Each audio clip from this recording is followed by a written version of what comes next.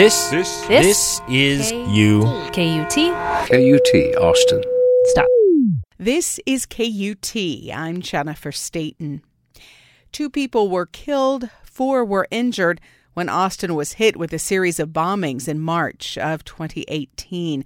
The bomber blew himself up as police closed in on him early on the morning of March 21st.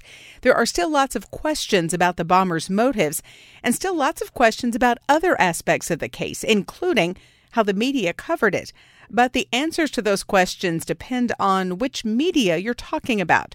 Craig Watkins teaches in the radio, television, film department at the University of Texas at Austin. When we talked about media coverage of the bombings, he pointed out the 2 distinctly different types of coverage that he says mirrored the shifting media landscape in general. I think in some ways the coverage, it really sort of speaks to the shifting kind of media landscape that we all live in today. And so, for example, there was the traditional media narrative and coverage, local TV, print and radio. But then there was also, a lot of conversation and coverage happening via social media. And obviously, right, those are 2 very different perspectives and 2 very different accounts of the serial bombings. And specifically, for example, with the traditional coverage, right, I think there was more of a tendency to turn to what we might call institutional elites to kind of help shape the crafting of that story. So are those like spokespeople, exactly. Public officials? Okay. Exactly. Referring to the interim police chief here of Austin, for example, FBI agents, and obviously local and statewide elected officials. So they obviously filter, right, the story through a very different lens and through a very different perspective. But if you contrast that to social media, right, there was a very different set of expertise, a very different perspective that was being filtered that was more kind of community-driven and community-based. And so the conversations that happened via social media versus traditional media were very different. The reporting by both was very different. And it just speaks to this, again, changing media landscape that we're in. As you say, traditional media tend to go to the elite sort of traditional sources, while social media had a broader perspective. Isn't part of this landscape, though, that sometimes to get the official information, you have to go to the official sources just to kind of get the facts of the case? Absolutely. It makes a lot of sense, right, that you would want to hear from the interim police chief about, how is the local police responding as more and more agents were coming in from other parts of the country to help with the investigation and in pursuit of the serial bomber. I mean, you clearly want to hear from officials like that because they provide, a sense of public safety. They update us on what the official response is. But it's still right through a very filtered and particular perspective. Whereas with social media, right, there were certainly concerns about public safety. There were certainly concerns about finding, right, the serial bomber. But there was another interesting narrative that emerged via social media that really wasn't as resonant in traditional media, and that was concerns about whether or not these bombings were racially motivated. And so what you see in social media, right, particularly because it's coming from a very different perspective, is an expertise that's also important and significant in terms of helping us to understand, the community's response to this and what's happening, was a concern about whether or not these were sort of racially targeted bombings, particularly the first 2 or 3, right, which was, I think the bombs were placed on the doorsteps of an African-American household, a Latino household. And so there was this recognition, right, that perhaps there was something going on here that the mainstream or more conventional narrative wasn't recognizing.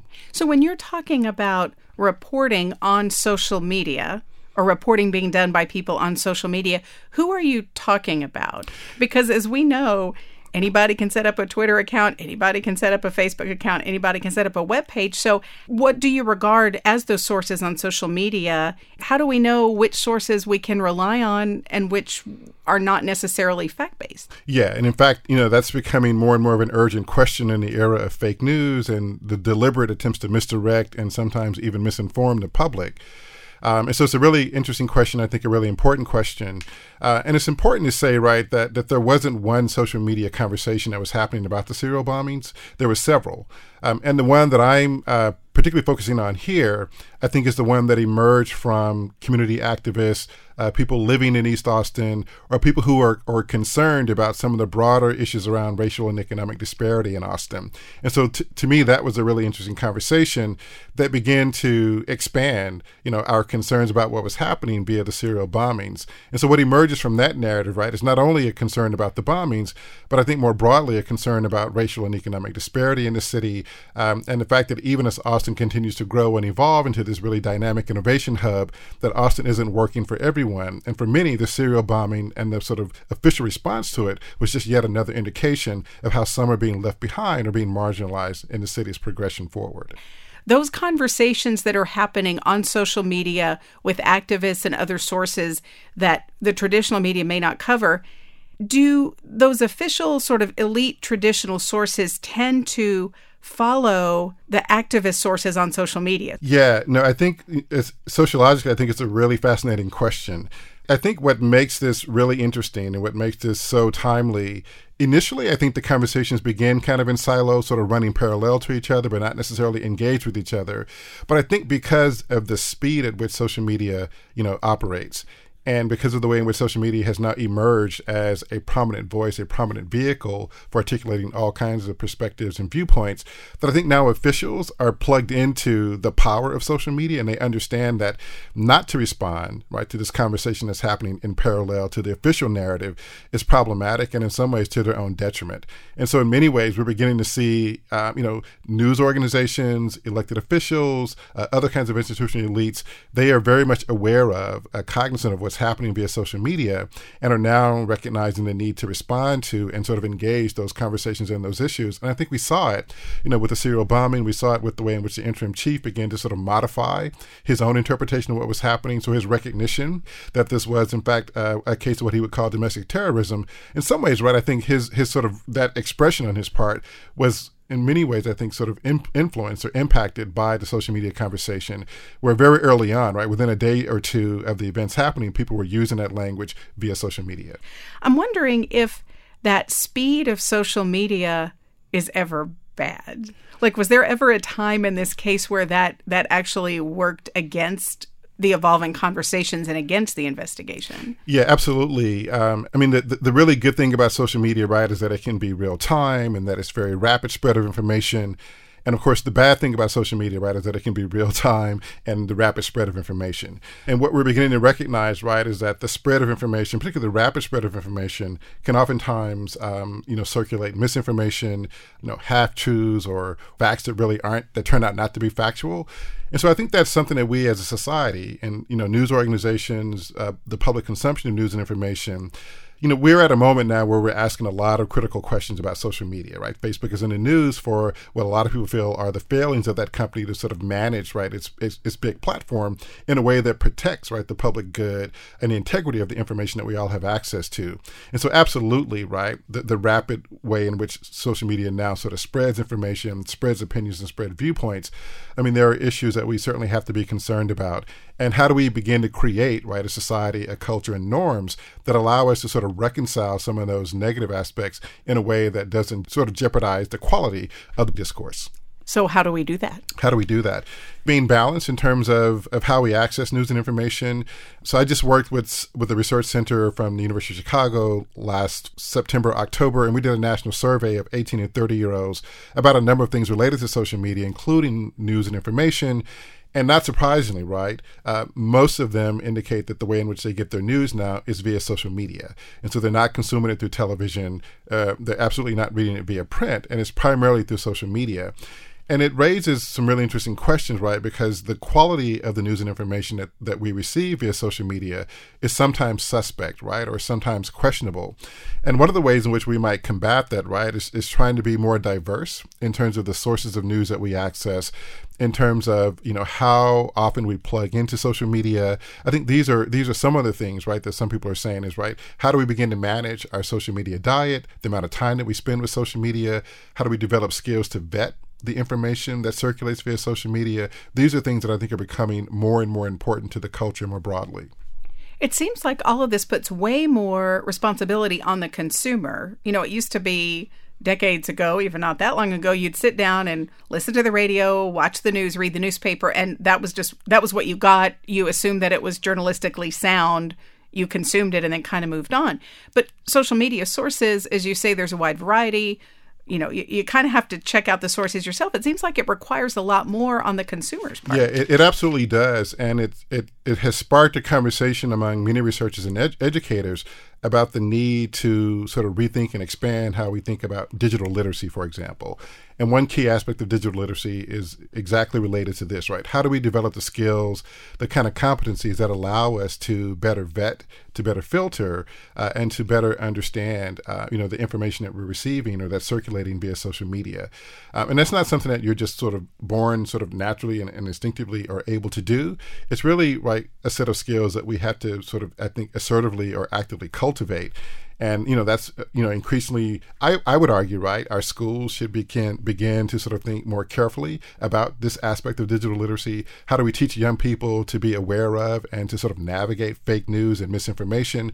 In the sort of explosion of social media, it sort of turns over the conversation, the sort of creation of narratives, right, to a much more diverse set of storytellers and people, but it also requires us, right, to be even more, I think, assertive and diligent in terms of how we think about the information that we're receiving. So you cited some new research from the fall that you were involved in about news consumption and social media usage, and that 18 to 30-year-olds are more and more increasingly getting their news from social media sources. Is there data overall that exists about who tends to use social media? Is it really broad? Is it all ages, all ethnic demographic groups? Or is it a self-selecting group that is going to social media for sources and news? It predominantly is sort of younger news consumers, right, who are much more likely to consume news primarily via social media. Although the trend line suggests that more and more people, including older citizens, are also accessing news via social media as well. But it tends to be, people who are younger, who tend to spend much more time, for example, with their smartphones. And so just the way in which they engage, every aspect of their lives is being sort of facilitated more and more via their connections to smartphones, via their connections to social media. And so it cuts across age to some degree. Our data seems to suggest, right, that African Americans and Latinos, at least young African Americans and Latinos, are much more likely to consume and post content related to social and political issues via social media than their white counterparts. But generally speaking, right, I think it's the trend lines are such that younger and younger people are seeing social media as the primary connection to news and information.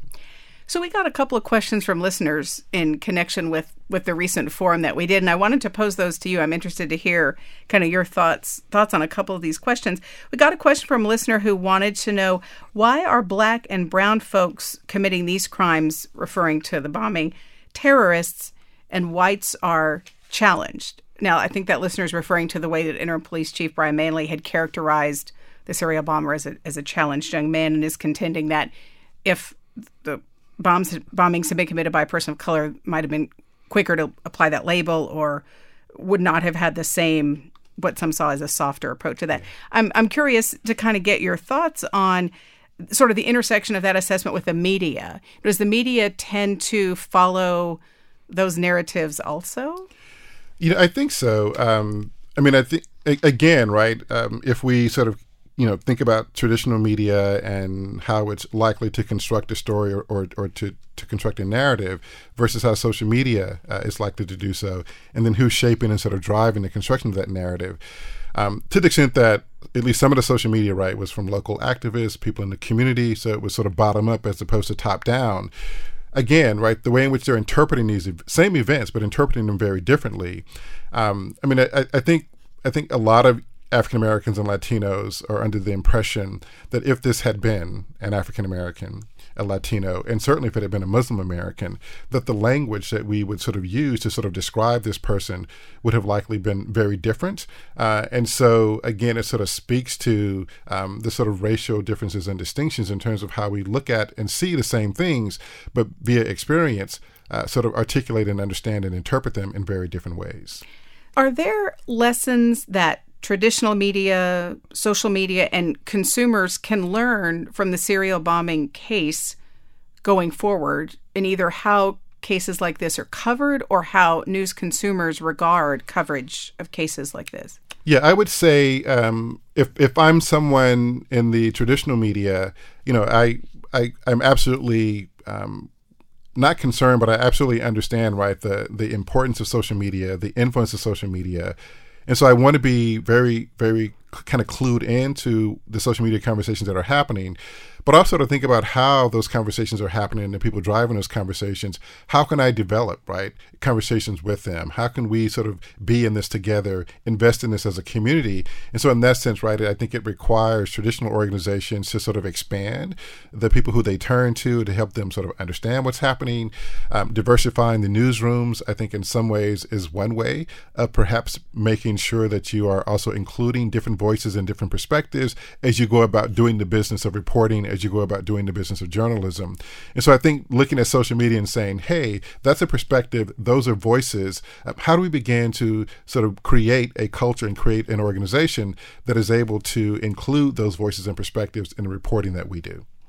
Greg Watkins is a professor at the University of Texas at Austin in the Radio, Television, Film Department. He has a new book coming out this fall called The Digital Edge. Greg, thank you so much for your time today. Thank you. You can review KUT's coverage of the Austin serial bombings and find more news at KUT.org. I'm Jennifer Stayton, KUT News.